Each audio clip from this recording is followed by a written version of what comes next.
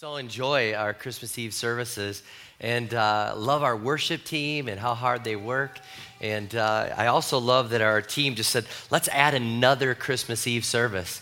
This is the most we've ever done before, 5 on a weekend here at Apple Valley, and we're continuing to grow. And it's so good to see familiar faces, new faces, and glad you're with us. I don't know if you've been a part of this series or if you're just visiting family, but this series has been a joy to do and to be able to preach about the prophecies surrounding the life of Jesus Christ. Because we base our life on the Bible, and the Bible has within it prophecies that were predicted thousands of years and hundreds of years before they ever took place. It sets the Bible apart from any other book in the history of the world. And everything in the Old Testament pointed to Jesus, and those prophecies were there. And they were saying a Savior would be born. Someone was coming. They'd hone in on how he'd be born and where he'd be born and part of his life and places he'd go. And in this whole series, we've been looking at that. Even the fact in the way that he'd die, that he'd come back from the dead. We looked at the fact that it was prophesied that Jesus would come from the tribe of Judah, one of 12. It was prophesied that he'd come from the line of David, that he'd be part of that family, and it came true. We looked at the fact that in his birth there'd be sadness, and the prophets didn't fully understand it, but they said there'd be weeping around the time of his birth. And yet Herod went and totally destroyed these children and brought great pain and suffering, not knowing that even fulfilled prophecy. We looked at the fact that it said, out of Egypt I've called my son, and the fact that Jesus spent time in Egypt. And we also looked at the fact that the Bible prophesied that a virgin would give birth to a child. So we've looked at all this, and it brings us all to this moment. This moment, one last prophecy that we get to look at, and it's found in Micah chapter 5, verse 2. It's one of the most famous of all the prophecies because it tells us where the Messiah, where Jesus would be born. Micah, hundreds of years before, said this, "But you, Bethlehem, Ephrathah, though you are small among the clans of Judah, out of you will come for me one who will be ruler over Israel, whose origins are from of old, from ancient times." So here's Micah, and he's prophesying. He's saying of all the places, think of this, of all the places that the promised one could be born, he narrows it down to one city, a small city. We're going to find out a very small city. And he says, that's where the king is coming from. If you're going to put a prophecy out there, you better be accurate when you prophesy that specific. And we know from the Bible account in Luke chapter 2 that this came true. It says, in those days, Caesar Augustus issued a decree that a census should be taken of the entire Roman world. This was the first census that took place while Quirinius was governor of Syria. And everyone went to their own town to register. So Joseph also went up from the town of Nazareth in Galilee to Judea, to Bethlehem, the town of David, because he belonged to the house and line of David. He went there to register with Mary, who was pledged to be married to him and was expecting a child. While they were there, the time came for the baby to be born, and she gave birth to her firstborn, a son. She wrapped him in clothes, placed him in a manger, because there was no guest room available for them. We also know from Matthew chapter 2, let me read this because we're going to put all the pieces together. Matthew chapter 2, verse 1. After Jesus was born in Bethlehem, in Judea, during the time of King Herod, Magi from the east came to Jerusalem and asked, "Where is the one who has been born King of the Jews? We saw his star when it rose and have come to worship him." When King Herod heard this, he was disturbed, and all Jerusalem with him. When he had called together all the people's chief priests and teachers of the law, he asked them where the Messiah was to be born. "In Bethlehem, in Judea," they replied, "for this is what the prophet has written. But you, Bethlehem, in the land of Judah, are by no means least among the rulers of Judah, for out of you will come a ruler who will shepherd my people Israel." Then Herod called the Magi secretly and found out from them the exact time the star had appeared. He sent them to Bethlehem and said, "Go and search carefully for the child. As soon as you find him, report to me so that I too may go and worship him." Now you got to understand, Jerusalem is the center of Israel. It's the center where everyone's eyes are on that city. It's the capital city, if you will. It's the place where you would think a king, a Messiah, a Savior, a ruler would be born. And that's why the wise men follow a star. And they're following the star, and they realize it's over Jerusalem, or it appears to be. And they were pretty close. They were only 5 miles off. Bethlehem was about 5 miles off. And how many know they need some credit? This was pre-GPS, right? So they were 5 miles off, and you'd think that it's got to be there. It's got to be Jerusalem. It's got to be the capital city. And so they go there and they look for the Messiah, for the one that's been born. Now, we see that it was really in Bethlehem, this tiny little town. And we see from early writings that Bethlehem didn't have much happening. It was kind of a forgotten place. Maybe you would call it flyover city. You might call it just a good Midwest town. You would call it a place that was tiny but had some famous people come from it. If you know your Bible, the book of Ruth, the whole story about Ruth, happened right there in Bethlehem. King David, born in Bethlehem, and also most of his shepherding done right in Bethlehem. And early on in Genesis, we see Benjamin, Jacob's youngest son, was born in Bethlehem. So it's got some famous people, and I just feel a special connection to Bethlehem, being a Minnesotan. How many know we kind of feel like we're kind of like the forgotten ones, you know what I mean? We're the underdogs. How many know we claim every famous person that came from our state? If they breathed here when they were born, they are claimed as ours. And I had a little list here. Judy Garland, we claim her. She was born here. Prince, Bob Dylan, Cheryl Tiegs, Jessica Biel, Vince Vaughn, John Madden. How many know we claim them? They're one of us. And Bethlehem was that type of city, claiming their people. They're saying, hey, we may be small, we may be overlooked, but guess what? There's something going on here. There's something going on here. And this city gave birth to Jesus Christ, our Savior, the one that was promised. And it's interesting. God brings greatness out of smallness. God brings greatness out of nothingness. You might be here and you might be saying, I'm not that special. I'm not that special. I really don't have much to offer. I'm here worshiping God and I'm hearing all you're saying and there's not much special about me. God specializes in taking people like that and giving them the forgiveness, eternal life, and making their life matter, making their life count. And if you're here, welcome. Now, another thing that I see from this, from God predicting through prophecy that Bethlehem would be the city.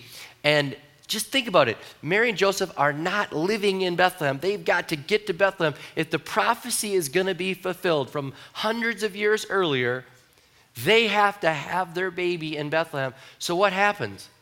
God uses the Roman government to call a census so that everyone has to go to their hometown. Now, Joseph obviously owned land there, because if you owned land in a city, you had to go to where you owned land. So I'm sure that throughout inheritance, somebody had passed on land to him. And so when the Roman government issues their decree for everyone to go to their place where they own land, it's amazing. God's using the Roman government to get his son to the place he needs to be born. Now, there's a lot of things that could have happened. Joseph could have said, hey, Mary, you're really pregnant, and you might have the baby any day, so why don't you stay home? I'll go there and pay the taxes. I mean, they could have had a lot of different things. She could have said, it's too long of a trip because it's about 90 miles. But for whatever reason, maybe they thought they're moving on. Maybe she didn't want to stay alone. Maybe she was an outcast because she was pregnant before they were married.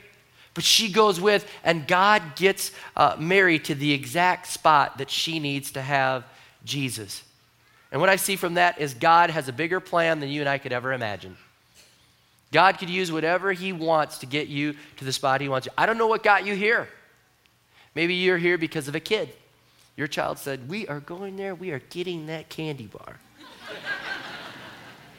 Maybe you're here because you missed a flight. Maybe you're here because your car was frozen this morning and it wouldn't start with minus 15. And you're like, I need a ride from a neighbor, and they brought you to church. I don't know what got you here, but I know this. If God can work through a Roman census, he can work through whatever he used to get you here, and you're not here by accident. If you pay attention to the signs, the whole series has been pointing us to the signs. They've been pointing us, the prophecies are pointing us there and pointing us there. And if you pay attention to the signs, you could see that there was a plan. The wise men saw the star and they said, there must be something. Something is pointing us there. There's a plan, and God always has a plan. And when you see the plan, you have a choice to make. And I would say this to you: choose wisely. Choose wisely. Because in this story, you'll see people, and I thought it's interesting, the wise men show up. I mean, they must have had a big entourage of people, and they come into Jerusalem, and they're like, we're here. The signs have showed us that there's a king that is born. Who is it? And Herod's like, I don't know, who is it? So he calls his religious leaders, and he says, what's going on? They're like, oh yeah, a king should be born, but not here, Bethlehem. Think about it. They knew the information and just said, we're too busy. You wise men, you go see what it's about. We're too busy. We know the right thing, but we're not going to go worship the Messiah. There are people this year for Christmas, they know all the right answers. They could preach this sermon, but they don't worship Jesus. They've never bowed a knee. They've never said, you know what? I see the prophecies. I see the signs. It points to Jesus. You're just too busy. You're like, whatever. There are people that are like Herod. Herod actually lied in that text. He had no intention of worshiping Jesus. Herod was like, I'm going to try to destroy this Savior. I'm going to try to destroy this king. And he said, you know what? There's no room. There's no room. He doesn't fit into my life. And there are people that are here. I'm sure there's people that are watching online. You say, Jesus doesn't fit. I'm only here for now. As soon as this is over, I'm out of here. He doesn't fit. I would say that's a terrible choice. It was a terrible choice for Herod, and it'd be a terrible choice for you. We haven't talked much about the shepherds, but if I could, for just a moment, how many know the shepherds got a late invitation and came running? And maybe that's you. Maybe you're here and you have a late invitation, and I would say this, come running. Come running. The prophecies point to Jesus. Maybe you're older, maybe you're grown up, and you haven't gotten in it, but you're hearing it now, and it's a late invitation. Get in on this. Say yes to Jesus. And the last group there, the wise men. All the prophecies, all of it pointed to Jesus, and they ultimately found him. They bowed down, they worshiped him, and they admitted, here is the one. Here's the one. He's above all others. He's the one. And I would say to you today, I would choose like them. And I would say, Lord, I bow before you. All the prophecies, all the things we've looked at, there were so many. They couldn't have just happened by chance. MIT did a study on this, and they said, just if 8 of them, they picked 8 of them, what are the odds that they could fulfill 8? And Pastor Justin shared this last weekend. He said it was like 1 in 100 trillion that it could just be by chance. This wasn't by chance. All the signs, all the prophecies, everything points to Jesus. And the question is, what will we do with him? Will we worship him? Will we say yes? He was born to set people free, and that includes me. He was born to set people free, and that includes me. And so for whatever reason you're here, wherever you're at, wherever you identify in this story, I'm asking you to identify with those wise men and say, we understand. He was born to set people free. I'll kneel. I'll submit my life to Jesus and say he is the Savior. I'm convinced it couldn't happen by chance. It's real. So if you could bow your heads with me for just a moment as we close out this message. He was born to set people free. And he offers that gift to whoever would call upon the name of the Lord. It's not by chance that Jesus was sent to this earth.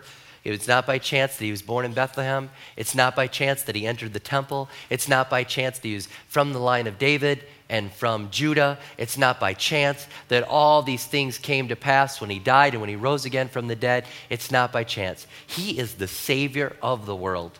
And he was born to set people free. And all across this world, people are celebrating the life of Jesus Christ. And this moment now, Jesus could be born to set you free.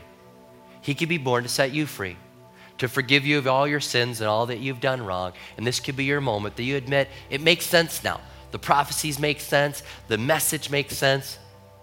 Is there room for you for Jesus? Is there room for you to bow a knee and say, you know what, Jesus, it's all about you. You were born to set people free, and that includes me. The Bible says he'll forgive you of your sins, he'll give you eternal life, and you'll start to live for what really matters for Jesus Christ. And if that's you and you're saying, Pastor Rob, include me in this closing prayer, include me in this, I want in, I'm convinced of it, I've heard the arguments, I feel the tug of God on my heart right now, I may have attended church, but I've not crossed the line and said, I'm in, I bow my knee to Jesus, I give my life to him. You may have said, I've had no room, but now all of a sudden you're realizing there's room. Jesus more than fits in. He's what you were meant to discover. And you're saying, I'm ready, I want in just a moment, you can raise your hand. If you're getting that late invitation, raise your hand. Say, I'm in. It doesn't matter how old you are.